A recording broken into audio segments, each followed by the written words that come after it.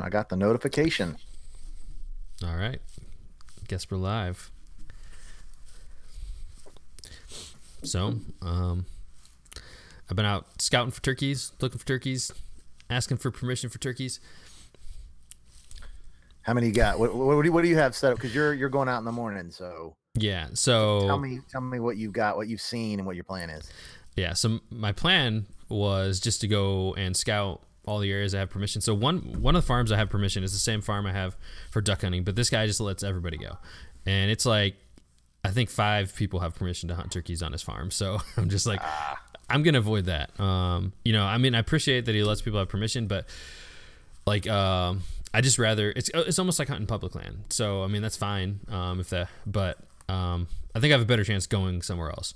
So skipping that one. Actually, he has actual multiple farms, so tons of turkey on it, but you know, tons of people too. So skipping that one.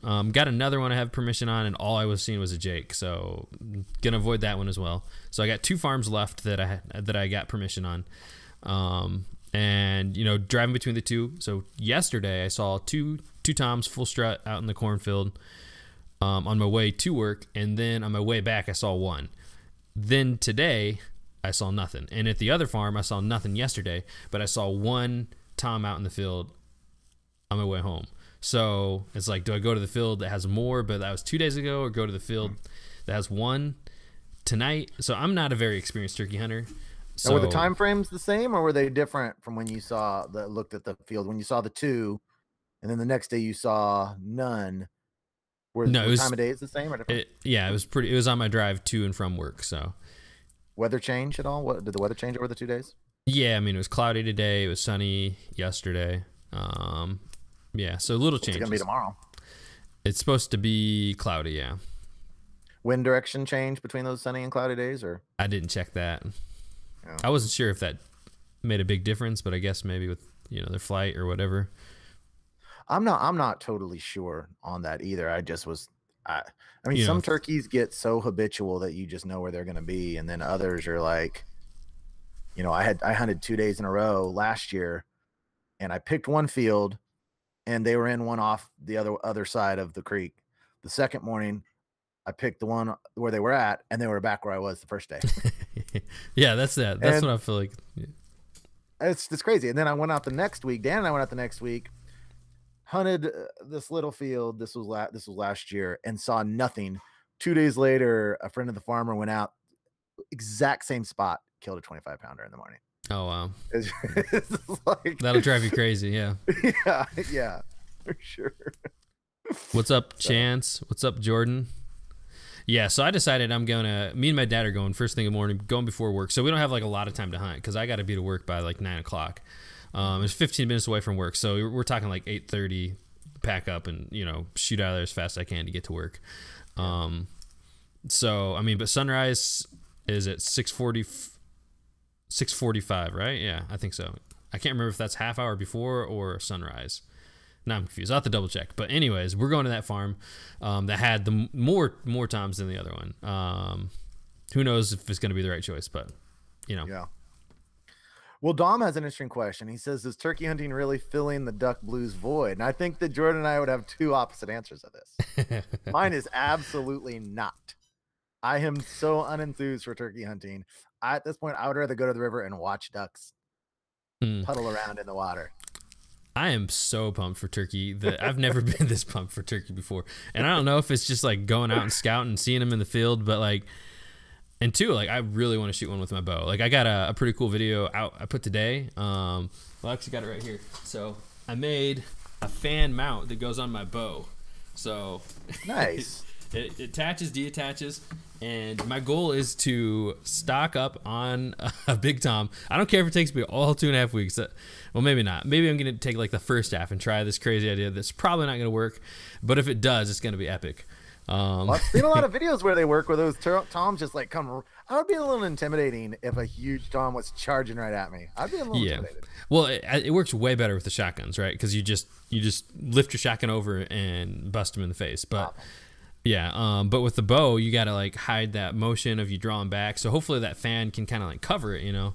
And How are you gonna film that? I guess I'll have to see the tom, set up my camera, and then scoot out there. But I do have a shot cam, so I have a shot cam mount, or no, a Tactacam mount on my bow, so I should be able to get the kill shot from there. Maybe I'll put a GoPro facing me, so I'll have a view of me, a view of the turkey, and then a view of the whole thing with my camera in the back. That's a lot of logistics. A lot of things have to come together perfectly. Yeah. But I mean, yeah, I got some turkeys, got some spots, so I can blow it a few times. But after that, I'll probably just like either switch to hunting it with the bow in a blind or a shotgun, one of the two. So when you get a tag there in Indiana, is it like either you can shoot with a bow or with a shotgun, or are they separate?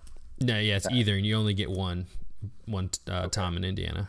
You don't get three like you do in like other states. Or well, we may definitely have to do some more turkey talk in the coming weeks, because I've got some other stories that I had thought of, not as great as the ones I've told, but there's several times where on public land I snuck right up on guys, and I don't know why I'm always like go to the where it's like I could kill that guy and he wouldn't even see me coming.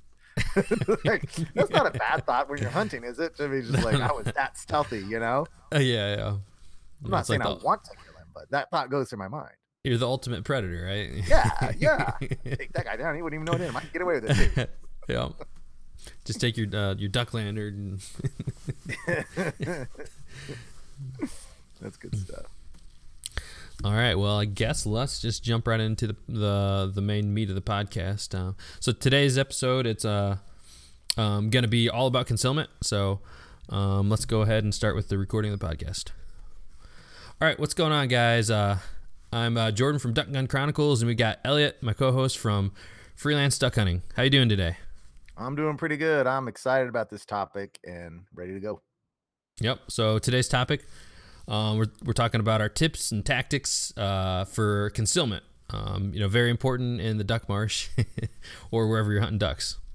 Most of us think. Some people don't believe so, but That's true. There's definitely some places, where you see just people sitting out in the open, and that doesn't fly where I hunt, at least. It flies for people taking 60, 70-yard shots and winging birds all over the marsh. They seem to like doing that. I've seen multiple guys. What they'll do is they'll put their spinner at about 45 yards. And then, and then they'll sit so far back because they've got no concealment. They'll sit on a bucket in knee-deep water, and they'll sit that far back off, and their beginning shot will be at about 40, 45 yards. Wow. Because they don't have enough concealment to get close to anything. So that's their plan of attack from the get-go, and I would highly discourage that type of I don't think I've ever killed anything outside of 45 yards. Yeah, I know I picked a prairie chicken up one time and we stepped it off at about 70. Wow. But those things fly 70 miles an hour, so I don't know how far it carried. Yeah. But I know that's the farthest bird I ever remember thinking about the distance on. Gotcha. All right. Well, I guess I'll just go over my strategies for concealment. So where I hunt, basically, we hunt a lot of like marshes and ponds and that kind of area. So, for example, my favorite place to hunt, Honey Hole, it has lots of natural vegetation, lots of tall grass. So you don't necessarily have to have a blind, necessarily an A-frame blind or a layout blind. A lot of times we'll just get in the tall grass and grab sticks around, and it takes a lot of time, but if you brush yourself well in, it's well worth it, because in places like that, we're getting close action. We're getting birds inside of 20 yards just regularly. So just for me, the natural vegetations and concealment, as long as you're putting in the time, you can do it with that. So how long? So you build it up? Yeah, so the grass is like super tall. I don't even know what kind of there's just different weeds and stuff that grow in there. They grow like over your head tall, and so we'll just grab clumps of them, and just breaking them off, and then we'll just kind of congregate them all into one area. So we'll grab sticks as well, kind of like as your main support. Bigger branches and sticks, and put it all around, and then stick all that grass in there, and it's just all around you. So do you ever have birds circling over your head when you're doing that? Yeah, I guess sometimes, but usually they end up landing. So if in that case, but then you're hunting by yourself too, right? No, not necessarily. I'll hunt with a few people. I think I've never hunted with more than 3 in that spot. Mm-hmm. Well, my experience with hunting with more than one person, especially more than two, like three, is if you don't have trees over your head and you don't have any kind of top cover, if the birds are going, if they're in the pattern of circling around, because mallards, when they're wary, they may circle 3, 4, 5 times before they come in, where we're at. And if you don't have something over the top of you, then chances are you're not going to get the birds in, because they're going to come over top and they're going to look straight down. And I mean, we always have normally at least 2 dogs. So if you have 2 guys, 2 dogs, three guys, 2 dogs, your gear around you, even if you're all in camo, even if you're keeping your head down, it's for us really, really difficult to get birds within close range if we're not covered on top. So I think it's if we get it tall enough, that we don't have that issue with, like I've had similar issues where you're not like your blind kind of over time starts to slump over or something, because it's all natural vegetation. But if I get it tall enough where it's like, when I'm crouched down, it's over my head. Yeah. Then we don't have that issue, because if they're just looking straight down and you have all the brush around you, it gives me enough cover, I think, for my situation. It depends on, like for us in those situations, it doesn't take much. And it depends on the kind of vegetation. But typically the kind of vegetation we're in, even the tall stuff, if you get walking around at all and the dogs get moving, that stuff gets beat down really, really fast. Mm-hmm. So you can start off with stuff. Now, if you're talking making something that's going to be, with sticks and then grassing on top of it, but as far as just natural vegetation, waist to chest high, which you're talking about a little bit taller, we're going to typically try to still get something over the top of us, because our experience is that, and maybe we're just bad at looking up. Maybe that we suck at that, rubbernecking, but is what we call it. But if we're not covered over top, in fact, when we make a blind, our first focus is the top of us, and our second focus is in front of us. So we always want to get on top and then worry about in front later. So you're using that like camo, I don't know if it's called like a netting or whatever, but is that what you kind of use for your cover on the top? And you just prop it up with sticks or what? Yeah. We have 2 camo nets. And the important thing about a camo net is you want a big one. And then you don't just want the netting, you want to have a thin little cord or rope netting. Have you ever seen that type where you've got the material and it's reinforced by, I don't know what it would be, little cord or little string, basically. And that makes it really, really tough. If you get the stuff without the backing on it, like most guys I see, they'll carry around like a tarp about the size of a single bed. And the stuff we get is a lot bigger than that. And we carry 2 of them in a little bag. And we typically always have that stuff with us, whether we use it or, well, depending on the situation, but we almost always have that stuff with us. So when we start building a blind, we can get the back and the top, and then worry about the front later. Actually, the front is the last thing that we're concerned with, compared to back and the top. So while we're on this kind of discussion, kind of like a little bit of a side rabbit trail, but what's your thoughts on sunny days versus cloudy days in concealment? Because I feel like this is more and more becoming like a kind of hot topic where a lot of people will say like cloudy days are better, but then I've seen more and more where people are saying the sunny days with the casting of the shadow. And I think personally from my experience that I haven't really had trouble on sunny days, whereas some people say, no, it's got to be cloudy, but other people say, no, it's got to be sunny. Yeah. Well, back when I started hunting, it was generally thought, and that would have been like 90, 91. The general rule was a ducky day. When you said a ducky day, you were talking about low clouds and drizzly and just crappy weather. And then somewhere in the last 15 years, it's changed to everyone wants a sunny day. Now, I wonder if that's dependent on your place you're hunting too, because I feel like those sunny days are way better in a field a lot of times, whereas like the misty, crappy days are good in water. But I mean, I don't have a huge sample size, but I mean, well, you gave me a few years, because the website I'm having developed, Freelance Hunt Stats, and once I get all my data into that, and then I'll be able to sort it by cloudy versus sunny days, and I will be able to tell you what my average bird per hunt is on cloudy days versus sunny days, and I cannot wait for that to take place. Would you be able to tell?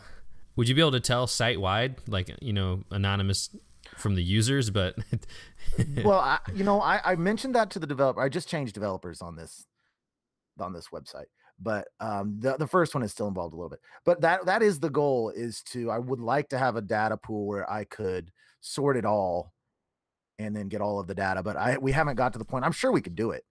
Yeah. But we can't do it now. But yeah, that would be so fascinating.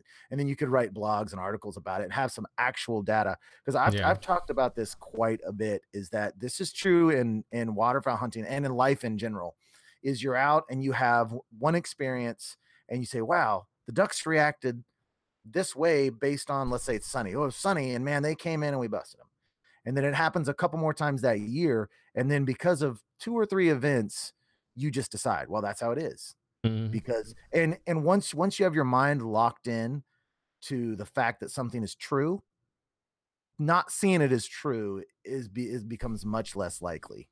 Yeah, it's like when you have your favorite place to hunt. Like for me, I'm like the honey hole, and I know it like that it produces, but you can't hunt it every time, obviously, but you have this like inkling in your mind, and you can have the same thing for sunny days versus cloudy days. Or like sunny days, the way to go, but it's not always true, or it might not be true. Once people predetermine things as true, they're going to believe it, no matter what. I mean, it's like the spinner no spinner thing.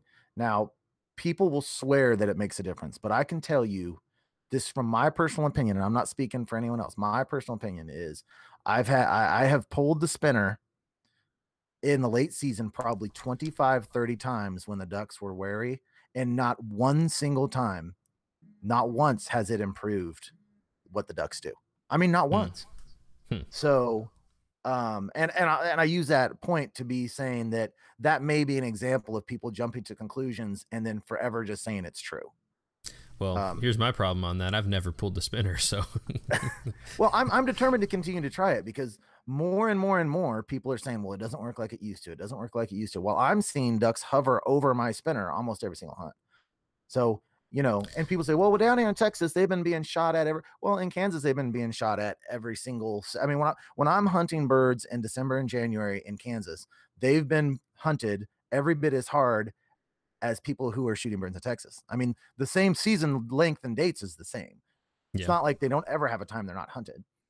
So I'm just not seeing it. So back to the sunny versus cloudy. Part of me has always said, well, that may be a case of people jumping to conclusions. And because I had never actually heard anyone give a reason as to why that would be the case. Now recently I've heard people, what they're starting to say is that on a cloudy day, there's no shadows, there's no light reflections, and therefore it's like looking into an aquarium. And on a bright day, you've got lots of reflection off the water, you've got shadows, and it makes it harder for a person to pick out. In fact, I saw this so I'm now a believer of sunny versus cloudy. Sunny is easier to conceal than cloudy. And what locked it in for me was that on Cabela's Northern Flight, a video by John Lewis, he had his drone up and he showed 2 different days. He showed a sunny day from a drone and a cloudy day from a drone. And he went through it and was talking about the shadows. I mean, you could see right from that video that on the cloudy day, it was easier to see them. And it's just a combination of, and that was in the field. So that's not even like light refraction or reflection off the water at all. That's just shadows that on a cloudy day, you could see their blinds a lot better. So originally I thought maybe people were jumping to the conclusion too early, and I wasn't a believer in it. But after hearing people give that reason and seeing John Lewis' video about it, then I was like, okay, well, that now actually you give me a reason to believe it. I'm not going to believe something just because a bunch of guys are saying it. You're going to have to like give me specific reasons as to why, and then I may have to experience it as well. But I am a believer in that now. Yeah, I think I'm on the same mindset as you with it, that there's no reason not to hunt on a sunny day, because I mean, I have friends that will say that they don't want to hunt because it's going to be sunny. And yeah, and I mean, I think I'm along the same line. I think that it's very possible that sunny days are better for concealment opposed to the cloudy days. And there could be other underlying factors where cloudy days in general are cooler, which will improve duck movement. So some of those things, you know, could play into that. So maybe you get better movement, but they're not decoying as well. So, you know, that could be part of the reason why people have a misconception about sunny days. Like, it's sunny, but it was also, you know, 10 degrees warmer than it was yesterday. Yeah, but devil's advocate, when you get down below 20, 15 degrees, a cloudy day is going to be warmer than a sunny day. That's true. Yep. Or high pressure days.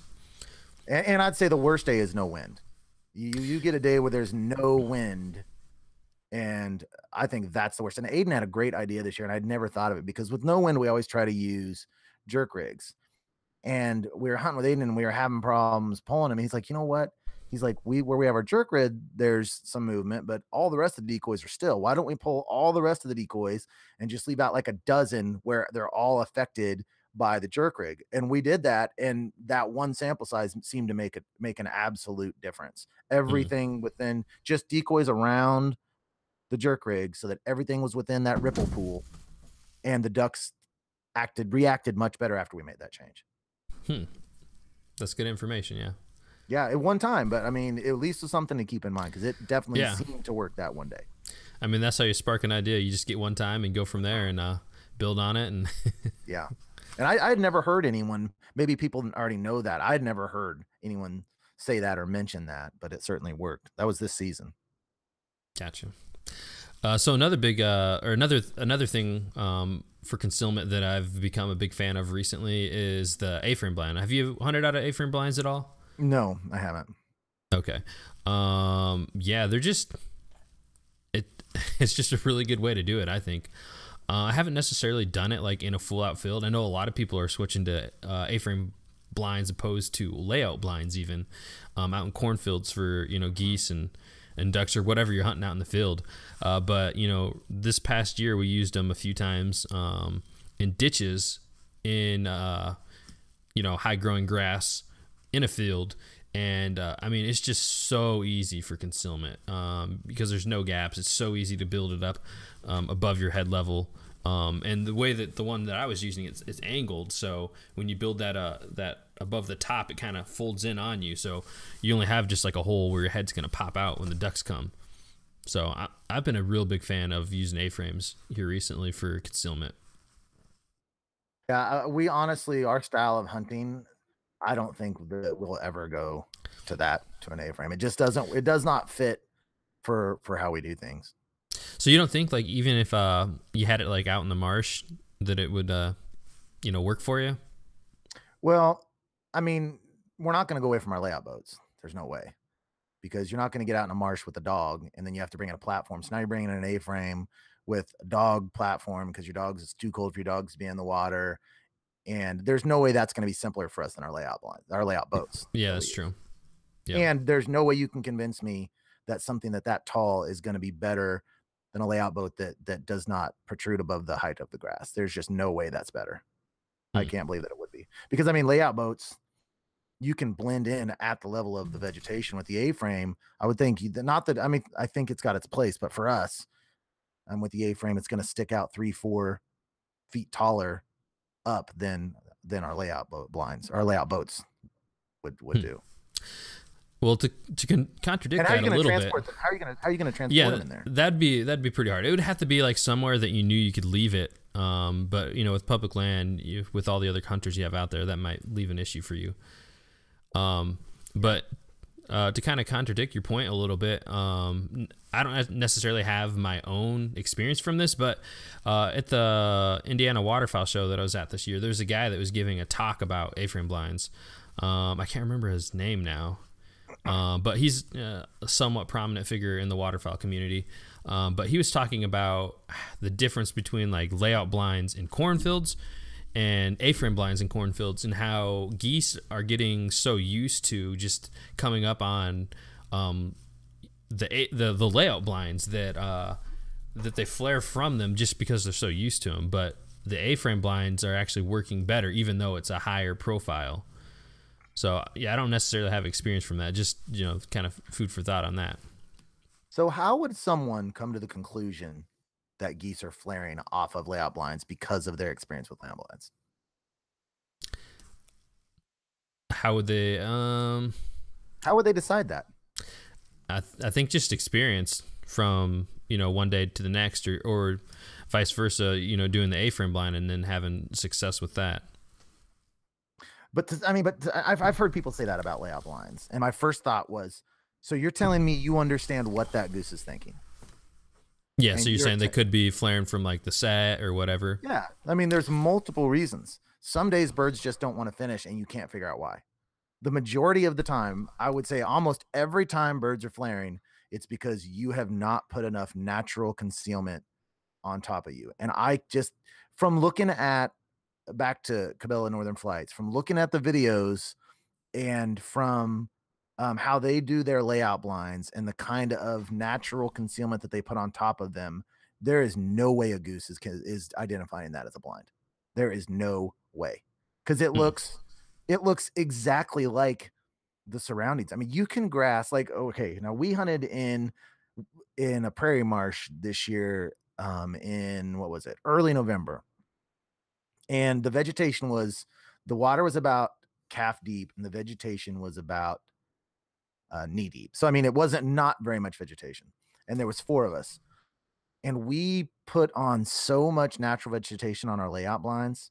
I mean, we piled it and piled it and piled it, that there was absolutely no way that any bird would be able to tell that it was anything other than natural.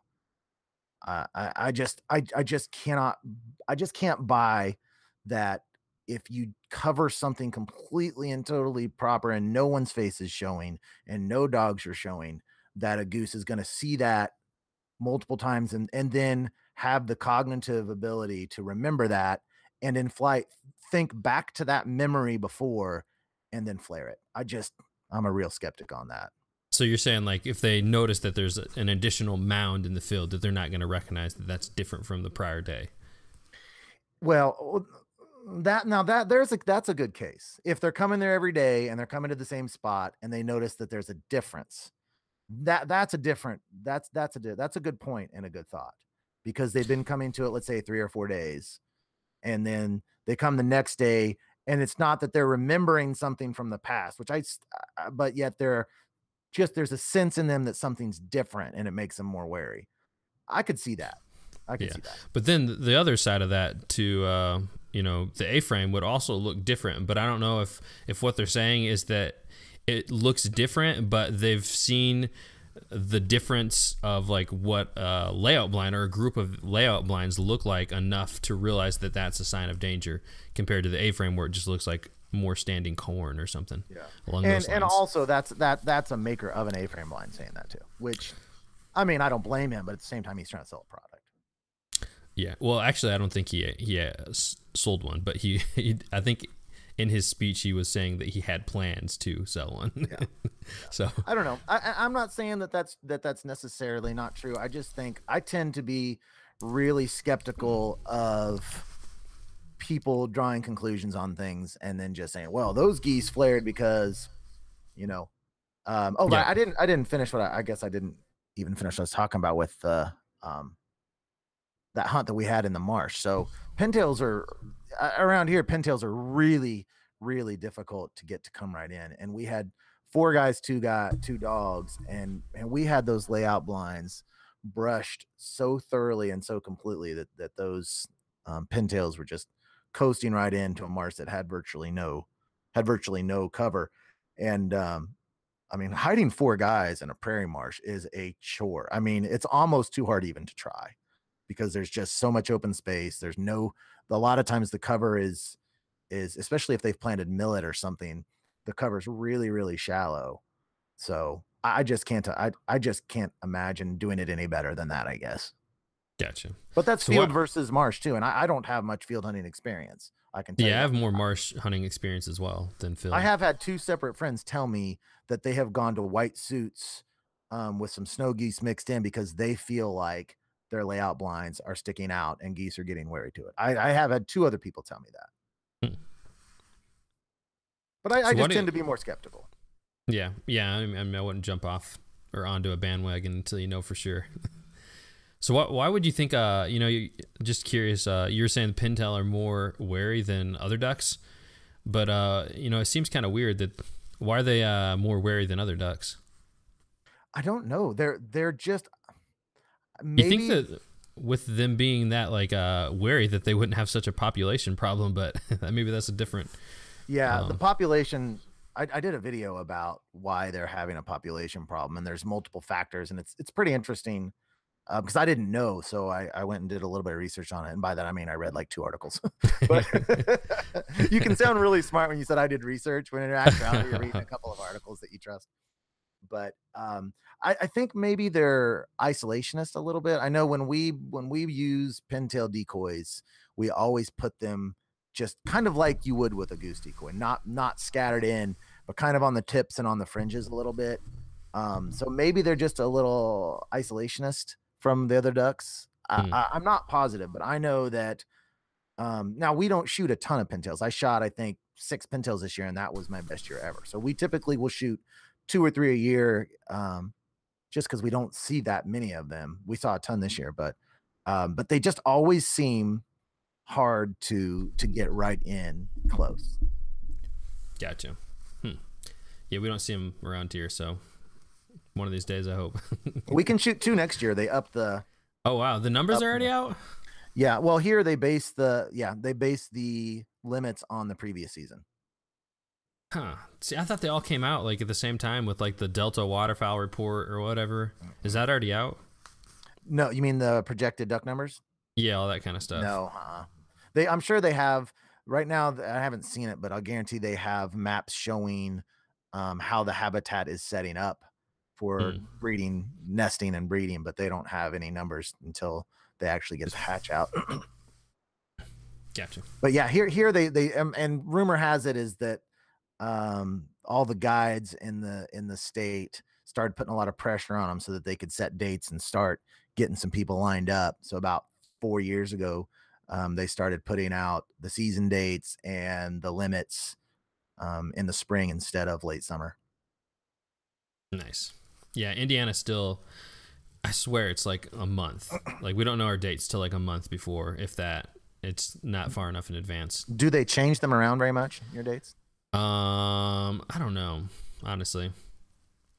They Hey, do Jordan. they haven't here for a while. But they're always kind of tinkering with them, and they added a southeast zone a few years back, and there's always people on the forums like crying and happy and whining and fight the same fights every single year about season dates. Oh It's wow, going on right now on refuge forums. The fights are going on happening as we speak. nice. So before we get off the topic, I just kind of want to, for closure on the A-frame and layout stuff. Mhm. I don't know that one works better than the other, but for me this year, I'm going to try to use, well, I'll the group I go with, they have A-frame blinds and layouts. I don't personally have it, but if they ask for my opinion, I'll be like, hey, let's try the A-frame blind because I want to you do it more, and it's just compared to laying out, like it's just way more comfortable. So if it works similar, then I'm all for the A-frame. I love laying out. I think it's now when I say laying out, I'm talking in a boat, and I Yeah. have used a ground blind some. I have. But I love laying out, especially if you have doors, because when we first started laying out, we were using hoods, and those are really, really hard to shoot with because you have a whole different motion. You've got one hand flipping that hood back, and then after you flip it back, then your hand is coming to your shotgun as you're raising up, and just the fact that you're doing a sit up before you shoot, that your timing is really different. Hmm. Um, So yeah, in a I don't layout. have a lot of experience in layout, but I just didn't like it. Like, I mean, the other guys I was hunting with were way more used to it. So they're like, I take them, and everybody sits up and take, and I'm like, Yeah. like get my gun up, and I think everybody Mhm. shot, and I shot once, and then everyone's done, and I shoot twice more. I mean, I dropped 2 geese on my last 2 shots, but Yeah. it's just, I don't know. If you're not used to it, it was just like, man, I'd way rather be standing up. Well, there's nothing much more fun in a layout boat on the water with doors, and you feel all tucked in there, and your dog behind you resting her head on your shoulder. Yeah, that'd be kind And of I cool. mean, it's comfortable, and I mean, it's fun. It is fun. Yeah. Have you ever seen those? I guess you have layout boats, so this is kind of more up your alley. But those, what was it called? Oh, I saw one on like the Facebook waterfowl forum garage sale site or whatever it's called, and I can't remember what it's called now. But no, it was a beaver. It was a beaver tail sneak boat, and it had like a 3.5 horsepower mud motor, and I'm like, that thing would be awesome. And you know, it had the same thing. You know, they'll throw out and. How big was the boat? I mean, it fit a person and a dog. Yeah.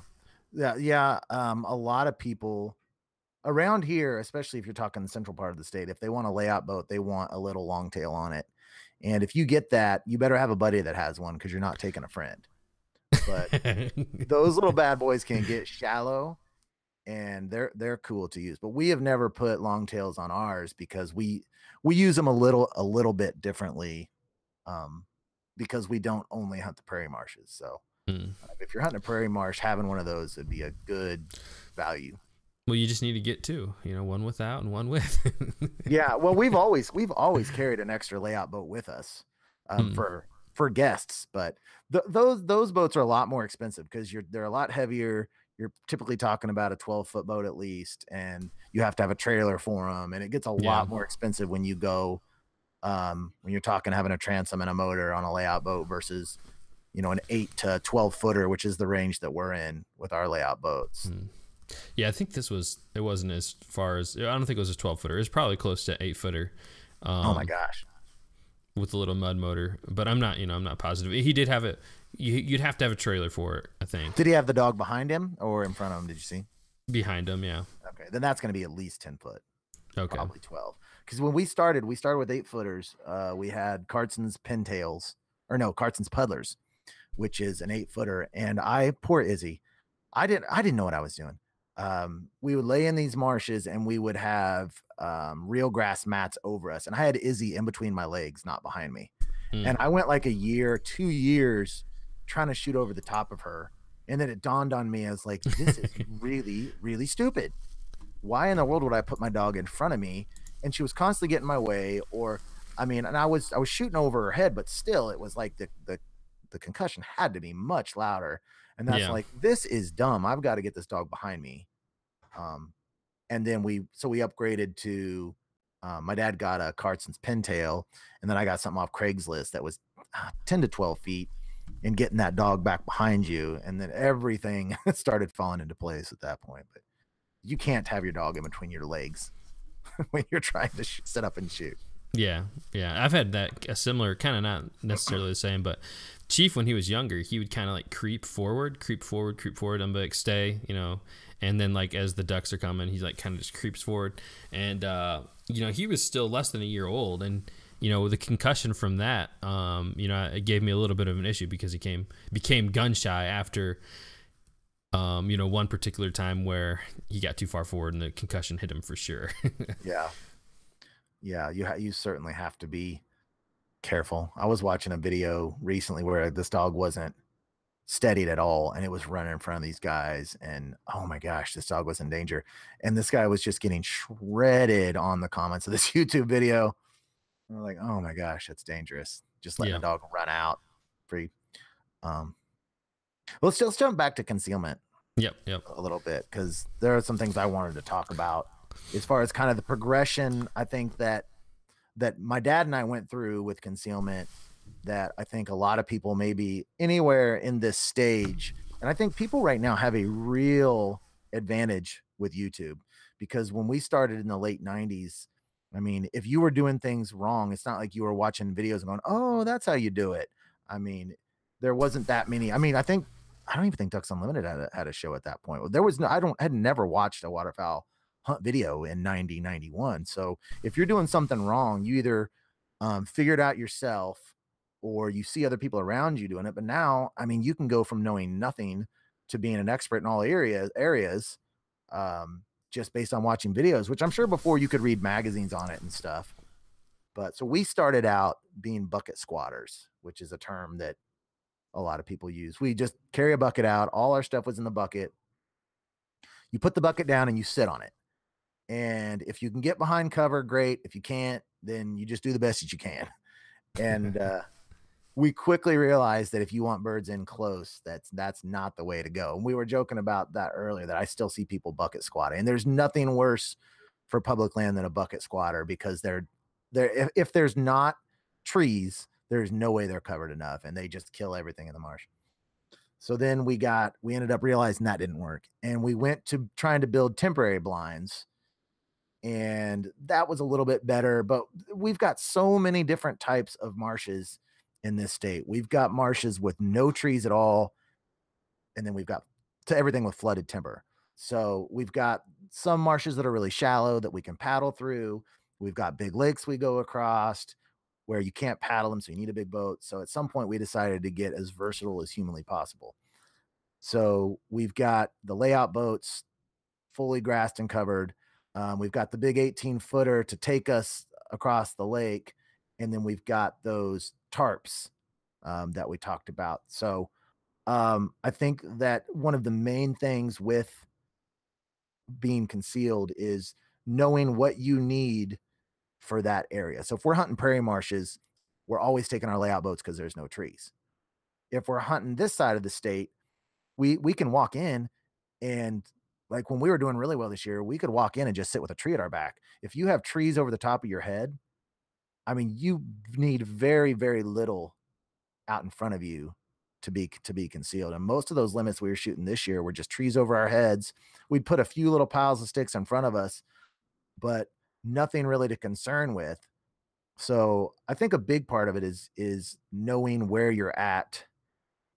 Like some of the places you guys are hunting, you talked about the A-frames, those are perfect fits. So I think getting to know exactly where you're going to be hunting and thinking, what is the best way that I can completely hide in that environment, and then supply yourself with all of that equipment that you need for each of the scenarios.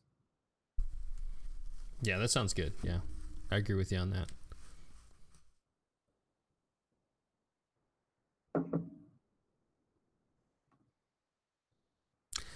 I guess I don't necessarily have a lot to add to that.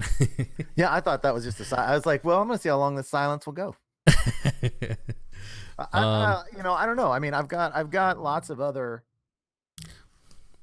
there's all sorts of things you could talk about with concealment, like raffia grass versus grass mats, and how you go about brushing a layout boat, how you go about brushing a big boat. I mean, it's endless. How do you go about brushing a layout blind, whether it's in the field or, I mean, there's just so many things to concealment. My suggestion on that is when you think you're done, you're not, and keep doing it. Yeah, that's totally true. I've never been upset about, brushing in too much, just you keep doing it and keep doing it, and until your gun's getting stuck on stuff, then you're then you're mad that that's when you brush it too much, is when you can't shoot out. Yeah. Have you actually had that experience? Or yeah, I mean, sometimes it's like you go to swing and you haven't made a big enough hole out in front of you or cleared enough trees, and so your gun is catching in the limbs, See, for me, it's usually I'm going up, so like I'll be crouched and I leave like the top open. But you say you guys do it different, where you don't have that opening to kind of go through, so you keep your gun close and you stand up through it and aim. Yeah, or we in that situation, a lot of times we will do that in the water. We'll get in some of these marshes where we get out in the marsh, and there's a few little thickets, like really sparse willowy thickets, and we'll use our layout boat. If we don't have the layouts, if we hadn't been planning on actually laying out, we'll use one layout boat and cover it with those tarps, and then fill the tops in with willows all around us, and sit in front of the layout boats on little stools. We bring marsh stools wherever we go too. I think I asked you this earlier, but I can't. Did you say, like, when you use the tarps and the kind of braided camo stuff, that what do you use to prop that up on? Just like vegetation and like tree limbs and such, or tree limbs, paddles, tree limbs. Yeah. So I wonder if there's like, only do that a couple times a year. Okay. But we do it. Like those kind of like frames that people have where, I'm trying to think of an example. I mean, it's almost like just a way to prop it up, where you have like a frame and it's got a point in the middle where it kind of swivels, so it has like two, and they're pinned together, and then they spring out, right? Have you ever seen those for canoes? I've seen something similar for that. I wonder if Would it pop up on a canoe, you mean, kind of? it just goes over a canoe, so it makes like an X pattern, right? I have seen that, yeah. I've seen So that. I don't know if something like bringing like something like that in the marsh, and then you can throw your kind of braided stuff for your top cover, would make a good mobile blind or not. I have seen, I don't know, I can't remember what YouTuber it was. I've seen someone doing that Hmm. where they just have a little canoe and they have a little X thing that pops up over it. I want to try that because I have a canoe, and sometimes the hardest part for me is concealing my canoe away from where I'm hunting, because I have tons of tall vegetation where I hunt, and I can usually just shove it in there, but it makes kind of like this. Well, all the stuff kind of gets folded out away from it. You know, you push your canoe in there and everything spreads, and then I go back and I smash it down around the edges of it, but it's still kind of sunk in that spot. Yeah. So one thing I kind of want to camo my canoe, but another idea is kind of having some type of X pattern like that and getting the braided top cover that you're saying. And then even if you're not even using your canoe, where I make my blind, putting that over my natural vegetation blind and then having an opening in the front with the top cover. I think the general rule that we follow is um, as low to the water and to the ground as you can possibly be, the better off you are. Hmm. So I think something like we bought the Ascend H12s, which is a kayak from Bass Pro, and they're only like $700. And then with that, for $200, you can get a redhead blind attachment. And then we've got buy raffia grass and make little bundles of raffia grass, zip tie those on all the loops. And then when we get out to the field, use natural vegetation to fill in and stuff the loops. And that's going to be I'm trying to think of those X planes you're talking about. I think that's going to be 3 feet lower down than those X. I think the lower you can get, the better off that you're always. Can you only have one person in that though? Or yes. Okay. Only one person and a dog. At least in that size. They may have bigger ones, but yeah, it's typically one person. So with that kayak, so one issue that we have when we're hunting in the canoe, like so I have, or when we're using like boats, like sneak boats or that kind of stuff. So my buddy has one of my buddies has a sneak boat. I don't know which brand it is, and I have my canoe, and so we'll go out of this creek down the river and set up, and then when we go back, like he had struggled hard. Like I didn't even think he was gonna make it back at points. And he's trying to paddle that sneak boat, and it's so wide and down in the water that he can't. He's struggling, and there's 2 people in it, and he can't paddle it back. And I'm in my canoe with 2 people and my dog, loaded down with gear, but it just cuts through the water so much better. So I wonder, like, does your kayak have any issues? Or I know kayaks are usually pretty good for that. No, they don't. The problem with the layout boats is they're traditionally just totally flat on the bottom. And so there's no, I don't know what the terminology for them is, but there's no ruddering at all. There's no grooves in the bottom, where the kayak is built for that. So like you get because Aiden's a much faster paddler than I am. And he was in my dad's old pintail on the Kansas River, and I was in the H12, and he couldn't even hardly keep up. And if we had the same thing, he would blow me away. He's in a lot better shape than I am. But those kayaks are built for that. But kayak layout boats are not. In fact, our general rule with our layout boats was not to get in water over our head, just because they're not designed for that. That's not what they're designed to do. So you think they might have a chance of sinking? Or well, I know I almost sunk my 8-footer one time and almost drowned. But that was more my error of overloading it. But I feel totally safe in that kayak. I feel safer in that kayak because it sits up a little bit higher off the water. If you get in I know the layout boats that I have, if you get in the water and you load those down and you're paddling and you look at how far the water is away from coming over the top, you're typically talking 6 inches, which is not much. Sometimes even less than that, where the water will just lap up over the back, and you're talking 3 inches, where you just don't have that much room for error as far as a dog, getting off. If you get a wild dog or something and you get a little too much weight and you bend over a little too much one way, then now I never tipped any of my layout boats or anything, the one small one, any of my bigger ones. But the kayak, I feel a lot, because it just sits up higher. It's designed for more of that type of condition. So that's why I think that H12 is I was against going with the kayaks until I actually saw the one my dad got and took a look at it. And man, to me, it is the perfect all-terrain duck hunting non-motorized duck hunting boat. Gotcha. Yeah, I kind of agree that kayaks are the way to go. The only issue I had was when I was deciding what I was going to use for my boat when I started hunting, it was between a kayak and a canoe. But for me, I wanted to hunt with a lot of people that don't hunt. And they're not going to have a means of transportation out there. So that's why I went with the canoe, even though I think I agree with you, like kayaks are better, especially since you can lay out in them. So you need to keep your canoe and get yourself a kayak. Yeah, that's Then there's the issue of money though. But yeah, there's so many things to buy, especially when you do like the YouTube and stuff, because your funds for the hunting and YouTube split in between cameras and.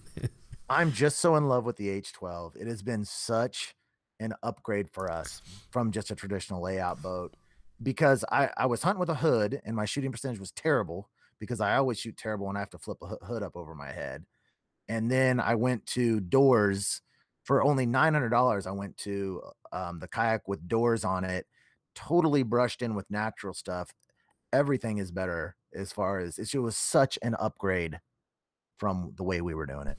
So with your dog though, your dog and like gear, how many decoys can you take in a kayak, or do you have to like pull something behind you, or?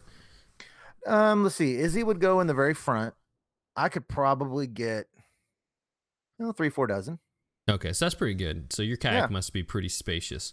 Yeah, it is. It's deep. It's deep hold. When you think of a kayak, and when I always thought of one, I thought of those ones where the guy's kind of sitting up high, but these are actually function more like a small canoe. They're just a little bit lower. So it's the open top and all that kind of stuff too, right? The only thing we had to do is that blind we bought didn't have any means of hiding a dog. So we had to invent a system to hide Izzy and Candy, which we had already been doing in our layout boats. My dad came up with this little system with Bimini hinges and what's that? Maybe Luke will tell me. He keeps helping me. These little, you can bend these little poles. Gosh, what are those called? Conduit. Wow, now I can't say it either. Help me out, Luke. He's conduit. There we go. Yes. And you can bend those. And so my dad worked this system where he made Bimini hinges where those are like what they use on boats that have little tops that can slide up back. My vocabulary is terrible on all this information. But anyway, my dad made this little system for putting a hood for the dog. And then we covered it with raffia grass and all that. So we just transferred that system to the H12. And that was conduit. So that was the one thing that we had to come up with to hide the dog. But once we did that, everything was perfect. Yeah, I remember seeing those in your videos. Look like I've never been more hidden. Work pretty good. I've never been. Well, before we were creating our own grass mats and rolling them up, and we were just completely covering them with raffia grass. So we'd get like garden fencing, plastic fence. And we would zip tie bundles of raffia to those and just basically make big raffia blankets and then roll them up into like a little bundle, take them out with us and then unroll them and just pull them on us like a blanket. And those did not work well at all. But once we got to the actual blind being on the kayak that had doors that you had raffia on and then filling it in with the natural stuff is just a million times. We decoyed ducks with that this year. We never would have decoyed under the old system. I wonder if I could add like the stabilizer. You know how like people put like stabilizers on the side of a canoe or like a boat, and just make my my canoe, like put one on either side to make it into this like huge sneak boat. No, hold on. Say that again. I don't understand that. Okay, so you know, like, so I could lay. I'm trying to say, so I could lay out in my canoe, right? But like currently you couldn't because it's too unstable. So you have like a. Like, I don't know, on like older canoe style, like almost sailboats, like the thing I'm thinking of. Yes. And it's got like a stabilizer that comes off the side, right? And it's just another thing that's floating in the water over there. I could put one on either side of it and put a bunch of like grass and camo all over it and all over the canoe. And then I'd have a giant sneak boat. That sounds like way too much work. I'm never going to find out if that works. That's way too much work. I have actually those exact stabilizers you're talking about. I have downstairs in my basement. We had a huge cargo canoe that we used for years and years and years. My dad did. I mean, this thing was massive. And one time we made a really bad decision and went across the lake in the middle of the night with a dog and 3 guys and a million piles of gear, and the sides of those canoe were like 2 inches from water. I mean, we could have easily died on this deal. This was back in the 90s when we were doing stupid stuff. And after that trip, my dad immediately went out and purchased their styrofoam arms, like, except on ours, it went on both sides. So you could take them clear. You could stand up in a canoe once you use those things. Wow. Yeah, they I were need great, something like that. But the job you're talking about would be massive. Yeah, I was kind of saying it more of a joke, but yeah. Yep. And But thanks for the sub, Caden. Yeah. You could use those big tarps and then throw natural grass on top of it. But I have a video from like 2 years ago where Chief tipped us out of the canoe. It was before hunting season though. oh, did you have it on video? Yep. I lost my cell phone, like multiple fishing pools. Like we're in the river, and Oh my gosh. he was like 5 months old, and he sees some sandhill cranes, and he jumps up into my lap, and this is a bad plan because I was fly fishing in a canoe with a dog, and we're both all the way in the back of the canoe, so it's super unstable. And I'm sitting down fly fishing, and he jumps in my lap, and it just tips us right over. I've got to go back and watch your old videos. There's a ton of your videos that I haven't watched. I got to get that done. Yeah, I mean, most of the old ones are not really, let's just say. Well, a lot of my season 1 videos I look at and I'm like, oh my gosh. That's how it goes. All right, I guess let's jump to the Facebook group and see kind of some of the community pictures. So anyways, guys, if you guys haven't joined us at the Fellowship of the Duck Gun, that's where we continue the conversation afterwards, after these podcasts, all throughout the week, sharing our pictures of our success and failure and discussion. So head on over there. It's Fellowship of the Duck Gun. It is linked down in the description down below. It is a private group. We try to keep it clean and cool in there. We don't allow haters and trolls in there, so you don't have to worry about that. It's just us, and we're having a good time. Jordan's the only troll in the group. I'm the biggest troll, so. All right, yeah, I'm gonna go ahead and second monitor. Let's go to the photos in here. So we have been seeing some people's turkey pictures, I think, from last week. Obviously not any ducks this time of year. So this is John's dad. That's Marsh Assassin, if you're wondering who that is. That's his dad. And we got a lab right there. And a Chessie. Those are Beth's. And then Chance and his grandpa. Grandpa shot 2 Jakes, and Chance got his Tom. Nice big Tom. And then we got a young gun Elliot from last week. Yep, the young me. I think I decided I was 30 in that picture. 30. I've been kind of brainstorming, and I think, what was it, like episode 3, we talked about how you need a nickname, and everybody in your group has one. And I think I'm gonna be the one that comes up with one. So, so yeah, we'll see. I got a couple in the chamber that I might be throwing out here and there. We'll just we'll test them out. See how they go. Shep wasn't bad. Shep was kind of okay. Yeah. Well, see, I'm not sure if you're supposed to necessarily or be a big fan of your nickname. I mean, it doesn't have to be hateful or mean or anything, but yeah. But yeah. So that I emailed Shep Weird about a partnership. Oh yeah. So those of you that are listening, if you haven't watched my videos, it's freelance duck hunting. One of the running themes is that I love Chef Weird. And mid hunt, we always make a fire and have soup, and I typically bring in Chef Weird. So I'm like, what, that would be the coolest thing to get them to sponsor freelance duck hunting. And I sent away a not very well thought out impromptu email. And I got back just like it's like when you write the president, and you get some mass copied thing with a stamp on it. That was the kind of basic response that I got. It was just some canned answer of just please leave us alone.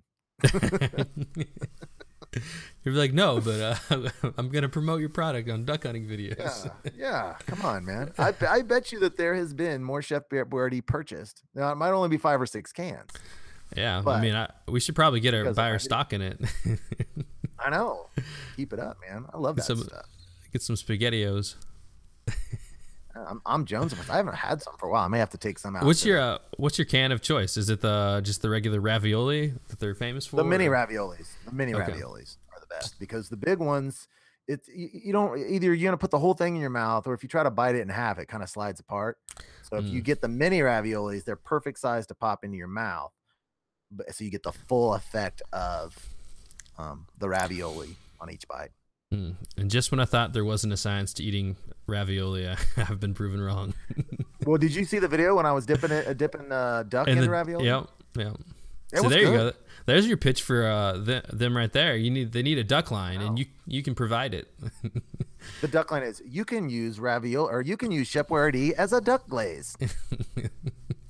I want to see your video during the season where you talk about your duck preparation and like partway through and you're like, and I marinate it for 12 hours in ravioli sauce. And I got to do it. Okay. You just pull it out of the fridge. Challenge accepted. Ziploc bag full of ravioli sauce and duck. Hey, it's going to happen now.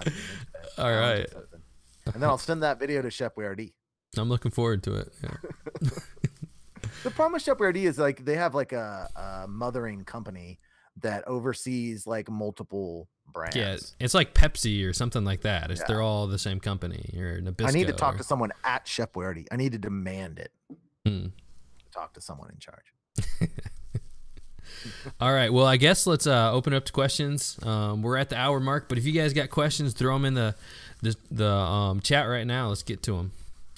And Graybeard will be the first one to answer them. Is that me?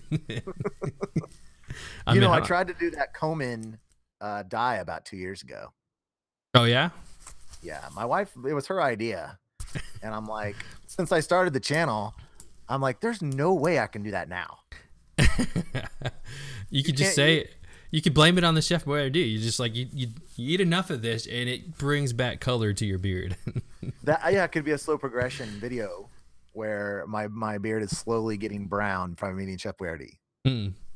You just like what we do is you like drizzle a little bit into your beard and you like wipe it away and you notice that the color came back. No, we probably like every last podcast viewer is now deleted this download. They're like, I thought this was about concealment. Concealing my gray, yeah. There you go. Yep. So one of the things we didn't talk about with concealment is your thoughts on face paint. Oh yeah. That's one of face paint's great. I prefer to not use it because it's greasy and hard to get off. So what I like is a mask that has a mouth opening. That's my favorite. But I do carry face paint with me. You can, around Halloween, if you go and you can pick up tons of little tubes of black face paint for $1. So I've got 3 or 4 of those, and I always have it in my bag with me. And will use it if I don't have a face mask because I'm always losing my face masks. So anytime that I have black on my face, it's because I've lost my face mask. Gotcha. Yeah, I'm a fan of face paint. Like I think it works, and I think it looks cool. So yeah, I'm a fan of both. Yeah, you play with yours. You get artistic with your. I do like the same pattern every time. Well, still, it helps me intimidate the ducks. I think. I'm not sure. Yeah. Well, I'll tell you what is absolutely true, is that your face reflects sunlight. And especially, and my dad said this in the comments, which is true. On a clear day, if you have the sun in your face, you're not going to be more hidden on a clear day with the sun directly in your face because your face works like a beacon with the sunlight. So if you're going to have, especially on, I think every single day you should have something over your face, whether it's a face mask or face paint. Your face needs to be covered or you're not as concealed. So the way I think about it, and I know this is a lot of speculation, but you know how like if you ever like across a room and like just out of your peripheral, only you like see somebody's like face or something, and it just like for whatever reason that draws attention, and I'm not sure, I'm not positive, but I feel like that ducks might be able to recognize it similarly, and having the face paint breaks up the profile as well. It just it just doesn't look like a face as much when you have that. Well, if you have nothing on your face and you look left and look right, it's a reflection that ducks are going to see. So, and even if you don't move it, they're going to see it. But especially if you move it, then that's just movement that they're going to see, and they're going to identify that. Absolutely certain. You have to have something over your face. If you're in some big built blind where you're flipping down doors at the last second, or even in our layout boats, you don't really have to have them because you have covering over your face, but something has to be covered over your face or you're gonna flare birds. Yep. It's just whether I want to wash all that crap off my face afterward or not. Yeah, that's the issue. I'm thinking about starting to bring baby wipes with me, because a lot of times I hunt before work, and that's when I don't use face paint, because one time I did use it, and you almost look like you had like mascara and you cried, and you're walking around the office like that. I'm like, let's not do that. What do the people at work say about your duck hunting? Are they pretty tolerant, or are they kind of more the? I try to keep it on the down crowd? low, but I mean, there's definitely some liberal crowd there, but I only kind of interact with my department, and so I keep it on the down low as much as possible. But like, I mean, sometimes I come to work, my canoe strapped on top of my Jeep, so it's not like a secret, Yeah. I've walked into work, and it's an office with cubicles, and I try to like sneak in the back way and get to the bathroom. I did that like one time, and I walked in full camo with face paint on, and went to the bathroom and washed my face off and changed my clothes. But I'm like, this is just not a good idea, and it probably doesn't look professional, so I don't do that anymore. But how many birds do you kill that day? I had a full limit in my truck or my Jeep. Your truck with you. Oh my gosh. Nice. And I don't know. Yeah. Sometimes I bring Chief in there too. So I know some people might not be a fan of that, but I put his doghouse in there, and he'll sit in there, and he's as snug as a bug in a rug. So. Oh, that's cool. I don't get to hunt before work at all. I just can't do it. Yeah. I mean, but you probably are on a stricter starting time. Yeah. Yeah. I got to be there by, well, depending on what time of year it is. This time of year, towards the end, 7:30, but before that, like 7:30. I mean, sometimes I'm only hunting 45 minutes to an hour. So I mean, you oh gotta my be. Gosh. I mean, you get your first flight. Yeah, you get your first flight. You get your birds from that. It's 2 or 3, and then you just leave. Everything's fresh and new to you, which is great. Yeah, like I'll go with my buddy. I shoot one bird, and he's like, "That wasn't worth it." I'm like, "It was worth it." Yeah. Yeah, one bird sometimes is totally worth it. There's a huge difference between shooting one bird and no birds. I've had days you sit 3 hours and have nothing. You shoot one bird, and it's like makes your whole day, especially if they're like coasting down the decoys, Yeah, for sure. I think your wife wants you to actually not use the black coloring. She wants red. So. Yeah. Fumbleman's beard was red when he was my age. A not so well known fact. So we got Captain Graybeard and Captain Graybeard and Captain Redbeard. Yeah, it's family tradition. I wonder if my wife wants me to use that dye in on my beard. It's not happening though. I don't know. I'll have to ask her after this is over. She's quite a bit younger than me, so she probably does. All right. Well, I think that kind of covers the concealment topic. What do you got? Anything else to add on that, or? I would just say, like you said before, if you think that you have enough concealment, get more. And the one thing I was gonna say that I forgot is that sometimes people, and myself included, it's like you only start really concealing when the ducks won't come in, and you miss out on 3 or 4 or 5 passes before you're fully properly concealed. And taking the extra 15 minutes to get yourself completely locked in sealed is going to be worth it, even if there's some birds flying. Gotcha. Now, would you say the same's for the face paint as well? If you think you have enough, then you need more. Yeah, I would like to see a little more on yours. I want to see you mix up what you do with yours a little bit and see if you can get a little different more colors or yeah, a little more stylistic. I wouldn't count on it. I'll probably stick with the tried and true. I don't know what you call it, the upside down antlers or. Yeah, guys like to get pretty crazy with it, but yeah. I just smear it on. Yep. All right. Well, I guess that's a wrap for us, guys. So thanks for joining us as always. Next week, what do we got? 60 Day TV next week? Yep. 60 Day TV on Elliot's channel. So, we'll see you guys there. Take care. All right.